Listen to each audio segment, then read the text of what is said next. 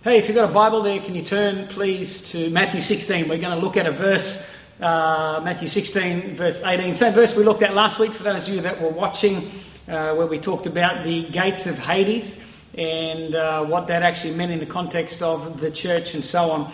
I want to have a bit of a look at that verse again this morning, but from a different perspective again. Before I do, I want to share a story with you, something that happened to me some years back. Maybe some of you can relate to this, maybe you can't. Hopefully you can't, but I'm sure some of you can. You ever go somewhere and the place you were going turned out not being the place you thought you were going to? Let me explain. A friend of my wife's invited me and a friend of mine. I think my wife might have been overseas at the time. And we were invited to go to a birthday party. It might have been a 40th or something like that. I don't remember. But I remember clearly getting an invitation sent to us in the mail. And that invitation said, dress up party. Come dressed up as some kind of character or something like that. I don't remember if there was a theme, but I just remember it was a dress up party. I remember it because I'm not much of a dresser-upper when it comes to parties. But this particular party I decided, I think it was my first and I think too most possibly my last party where I decided to really go all out. Me and my friend, we got together after work the day of the party and we had these outfits organised and we went pretty full hog in it. And I remember rocking up, we're all dolled up and we rocked up to the party. It was at the racecourse at Ballina down there on North Coast, New South Wales. And we rocked up to the party, we got out of the car, we walked up the stairs to the function room where it was and we opened up the door. And as we opened up the door, it was like one of those scenes in a movie where everybody's chatting away and all of a sudden everything stops and you just see this and everybody turns in your direction and they're looking at you. And the first thing I noticed straight away was that nobody was in fancy dress.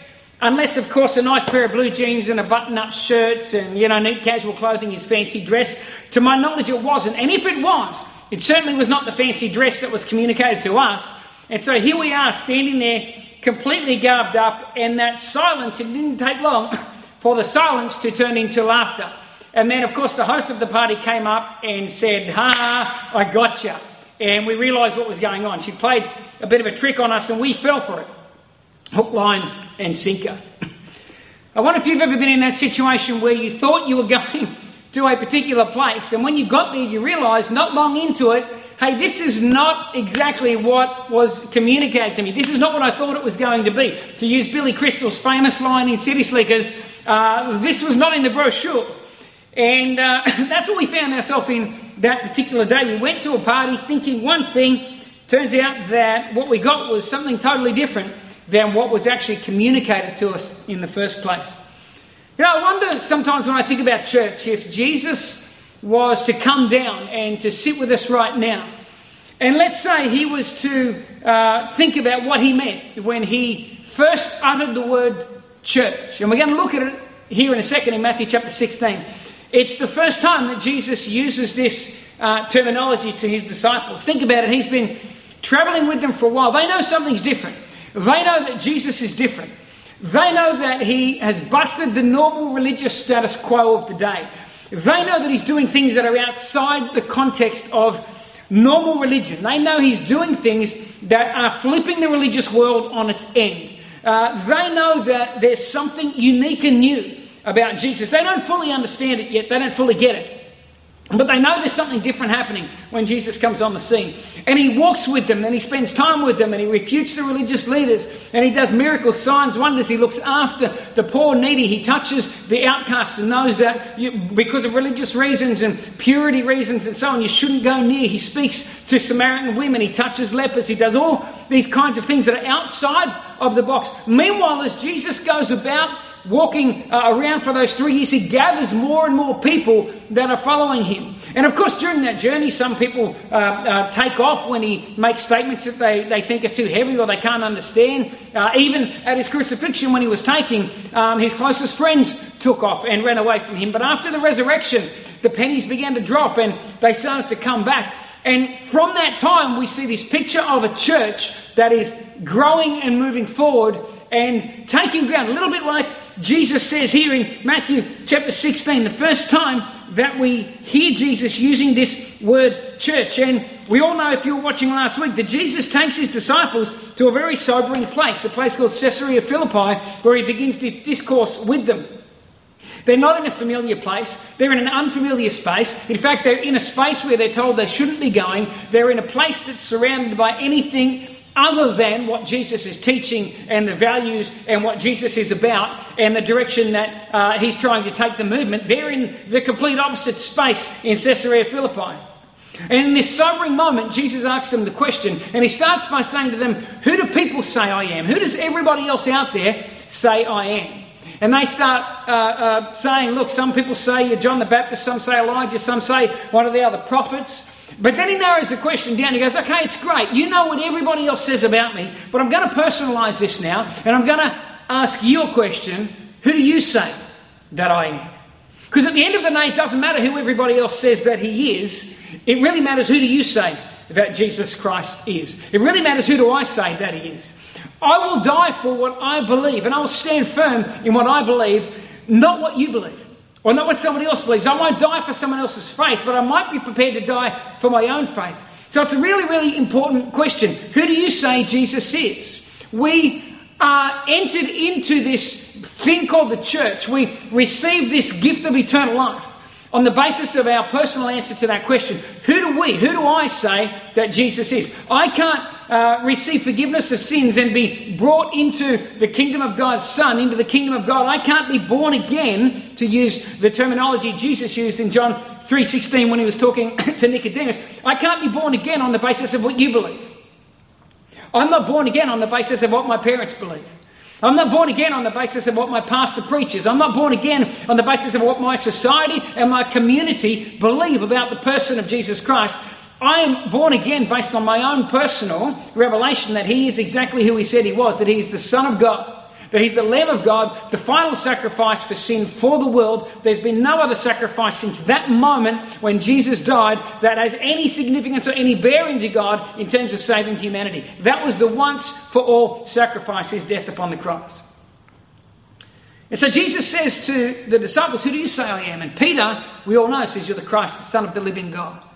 A very serious answer, probably reflected by the very serious and somber environment that he was in at the time. This was not a time to muck around. This was a time to be a little bit serious here. You're asking me a serious question. I'm not going to joke with you here. This is who I think you are. You're the Christ, the Son of the living God. You're not like these false idols around us. You're not one of these demon spirits, these other gods. You're the God. You're the Son of the one and only Creator of the heavens and the earth. You are the Son of God. And then Jesus makes a statement after that. He says, you're Peter, and on this rock I'll build my church. Now the rock wasn't Peter, we all know that, give it some short period from now and Peter's going to turn his back on Jesus, run away. If Peter's the rock, then the church is in all kinds of trouble. But Peter's not the rock. The rock was the revelation of who Jesus was. And here's what Jesus says to Peter. He says, when you get that revelation, when you accept that I am who I said I am, in other words, if I can put it into faith language, when you accept that Jesus Christ paid the price for your sins, when you accept what Jesus did on the cross, that it was for you personally, something happens. And this is what Jesus said, on that revelation I'll build my church. In other words, when you accept that revelation, when you accept that insight, when you accept that Jesus died for your sins, when you accept that, you repent of your sins and you turn your life over to him, when you do that, he says, I'll build my church. In other words, when you do that, you become part of this movement called the church. Now, this is the first time that Jesus has used this word to his disciples, church. What do you think they were thinking when he first used this word? Well, I can tell you what they weren't thinking. They weren't thinking of a building.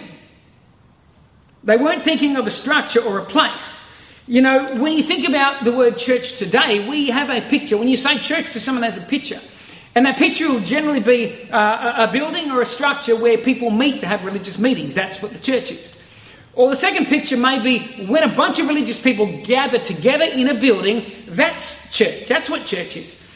Now, we perpetuate that understanding in society, and we don't mean to. It's not a bad thing. It's just what we do. But we perpetuate that, and here's how we do it.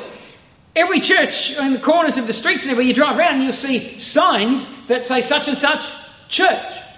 Blah, blah, church. I mean, we've done it ourselves down on the corner of the street here. I tried to get the council to put in a sign that just had the name Arise on it. But they said we won't do that. We're not allowed to advertise particular brands. And so we're just going to stick a sign there pointing to your building that says church. So in one sense, that sign is perpetuating that stereotype that building there is a church.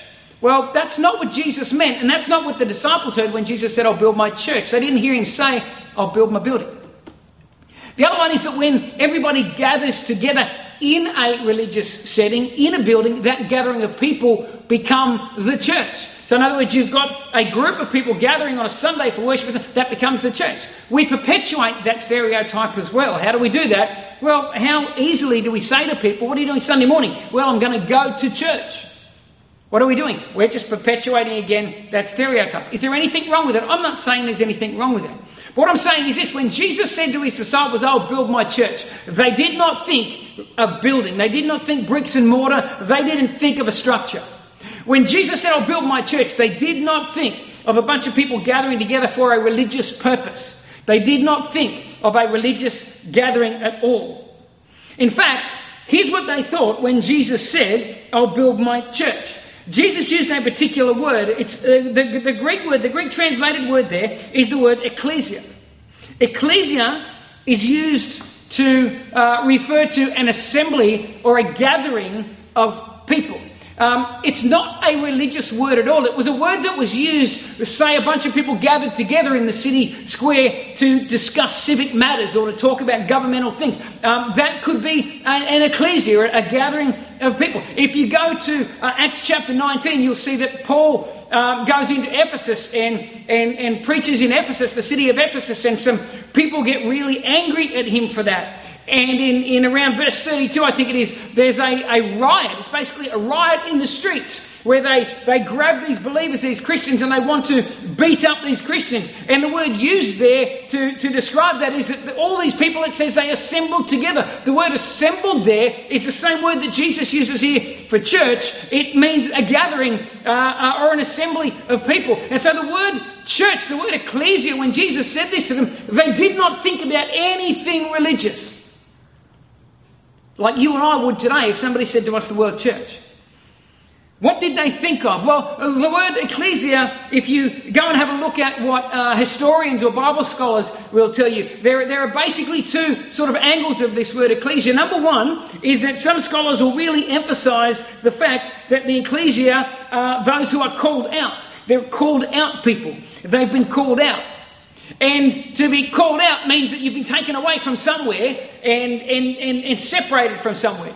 And many people interpret that to mean that the church have been called out of society, and that's probably where some of us get this mentality that the church is when we gather together in a sacred space, or we remove ourselves from the world and we start our holy huddles and we build our silos and we just do our church stuff together and we do life together to the neglect of the rest of the world. That's kind of what we mean by that, because we've been called out of that, and that's how some people interpret the word church.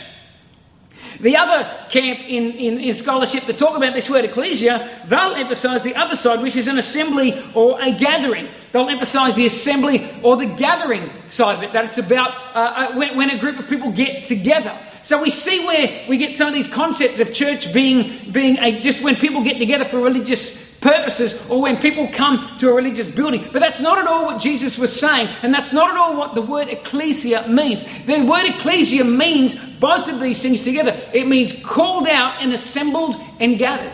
And I think the best way to describe what Jesus meant by ecclesia, which by the way is church, which is you and me, is this. You'll find that in Colossians chapter 1 and verse 13, the Apostle Paul writes this. Speaking of Jesus, he says, He has delivered us from the power of darkness. So we've been delivered from the power of darkness and conveyed into the kingdom of the Son of His love.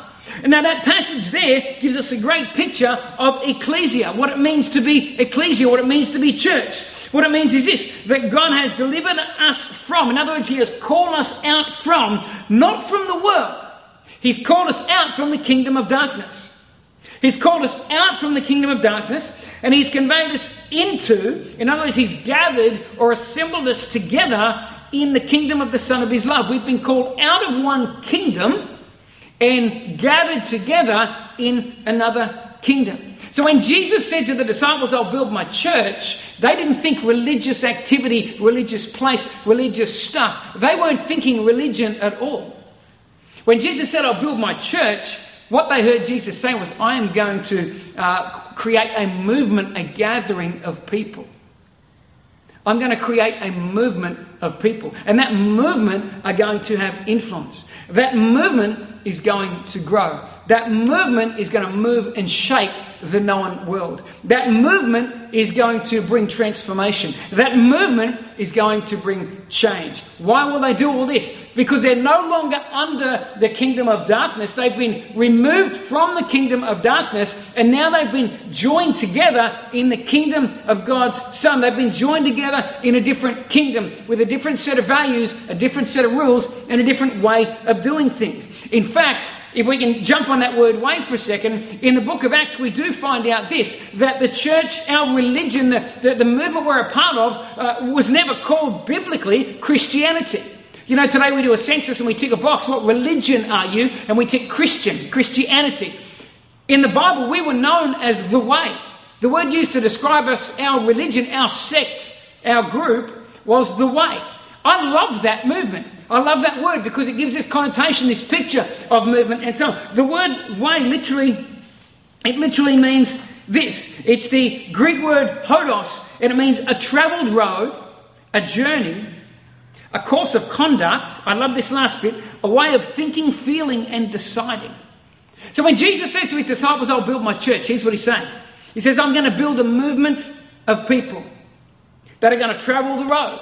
A movement of people that are going to go on a journey together. A movement of people that are going to conduct themselves a certain way. A movement of people who are going to think differently, who are going to feel differently, and who are going to make different decisions based on the new kingdom and the new set of values that they've been a part. Jesus never said, I'm going to call you out of the world. I'm going to remove you from the world. If God was meaning that, then the church would have zero influence in the world. You would find that there would be these two camps at work and their paths would never cross. But Jesus in Matthew 28 said, go into all the world and make disciples of all nations. Or another way you could translate that is as you go, make disciples. In other words, in your going, make disciples. In your everyday life, as you're moving about in the marketplace, in your business world, as you're moving about in your family, as you're moving about in the sporting field, as you're moving about in government, in education, as you're moving about in these areas, make disciples as you're going, as you're moving. There's nothing about being separated. It's all about being smack bang in the middle of, but exercising and exerting kingdom influence in those places. That's what Jesus meant when He said to the disciples, I'll build my church. In other words, I'm starting a new movement. And it's not going to be a religious movement. It's not about religious activity. It's about shaping culture. It's about shaping society. It's about influencing the world into which I've placed you. Because you've got X amount of time down here. And one day you'll be gone. And you'll be in glory with God. But for the time that you're down here, I don't want to take you out of the world. If God wants to take me out of the world, He'll literally take me out of the world. But He doesn't want to take me out of the world. He wants me to operate in the world, but under a different system and a different set of values. That's what the disciples heard when Jesus said, I'll build my church. They didn't hear anything about a building. They didn't hear anything about a religious gathering. They heard a movement of people that will exert influence in society and influence in community. You see, being a follower of Jesus was a way of life for them. It was not a statement of faith. Let me say it again. Being a follower of Jesus was a way of life. It was not a statement of faith. A statement of faith won't change your workplace, but the way you live there can. What you believe can't change your family, but the way you live there can. What you believe won't change your street or your community, but the way you handle yourself and you make decisions and the way you conduct yourself there has the power and the potential to shape and to change the culture and the people around you. And this is why the way was so powerful in the first 30 years of the church, as we have it recorded by Luke. Let me just throw a couple of verses at you. Acts chapter 2, verse 47. It says, the Lord added to the church, there's that word ecclesia, the Lord added daily those who were being saved. I love that passage because God added them. I can't save anybody, but what I can do is walk in the influence and live out my life, live as a part of the way. And that means doing the deeds of the kingdom, speaking the words of the kingdom, being open to the promptings of God. If I do that, then I create this environment. And it says here that in that environment, the Lord added daily those who were being saved. Acts 5:14 says, and believers were increasingly added to the Lord. Multitudes of men and women. We could preach that for a week. They were added to the Lord. They weren't added to the church. They weren't added to my holy silo. They weren't added to my tiny gathering. They were added first to the Lord. Here's the thing. You've got to be added to the Lord first in order to be a true member of the church. Coming to a church doesn't necessarily mean that you're added to the Lord. It's about that personal decision to follow Christ and to live your life as a disciple of Jesus. To live your life as a member of the way, as a part of the way, to allow your faith to shape every part of your world. Years ago when I lived in India, there was a young friend of mine, he was a Muslim, and I remember having a conversation one time with him. And he made this statement, and I had nowhere to go with it because I know he was true. He said, the difference between you Christians and us Muslims, he said, Christianity is about what you believe, but Islam is a way of life. He said, Islam is about a way of life. It's not about what we believe. It permeates everything. The way we speak, the way we interact, what we eat, where we go. Islam is a part of our world from the minute we open our eyes to the minute we lay down our head. Not just for a few hours on a Sunday, or not just during a religious gathering or a religious moment. And I've got to be honest with you, I was a little bit stuck. I didn't know where to go with that, because the more I thought about that statement, I thought, you know what? You're actually right. And maybe that's why that particular religion, I'm sure there's other reasons, but maybe that's why a lot of people today are being attracted to Islam, because they want a change in a way of life. They don't just want to change something they believe, they want to change the whole way of life. If you're going to get into something, they want to get into something all the way. If you're going to believe something, it's got to be true, and it's got to be life transforming. It's got to be able to change all of your life. There's no point telling people Jesus loves you and he can change your life, but then living the same kind of life everybody else does. There's no point saying that faith has transformed and changed you if you're still living the same way that you always have. If you're still making shoddy business dealings, if you're still talking about people behind their back, there's no point. The way was all encompassing, and in that environment, the Lord added daily those who were being saved. My favourite one is Acts 17:6. When the disciples went into a particular place and there was an uproar, and the people in that community, they made this statement about the church. They said, these who have turned the world upside down have come here too.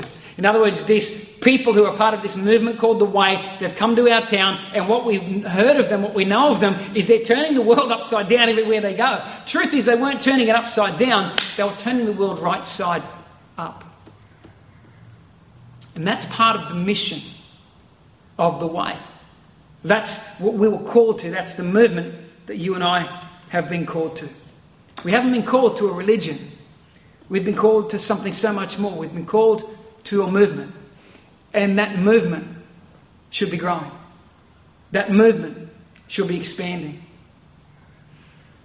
You see, they lived with an expectation that their movement would grow. They lived with an expectation that they would win. They lived with an expectation that through patience and faith they would inherit the promises of God. They lived with an expectation that eventually the world around them would see that what they had was real. That the world around them would see that what they had was life transforming.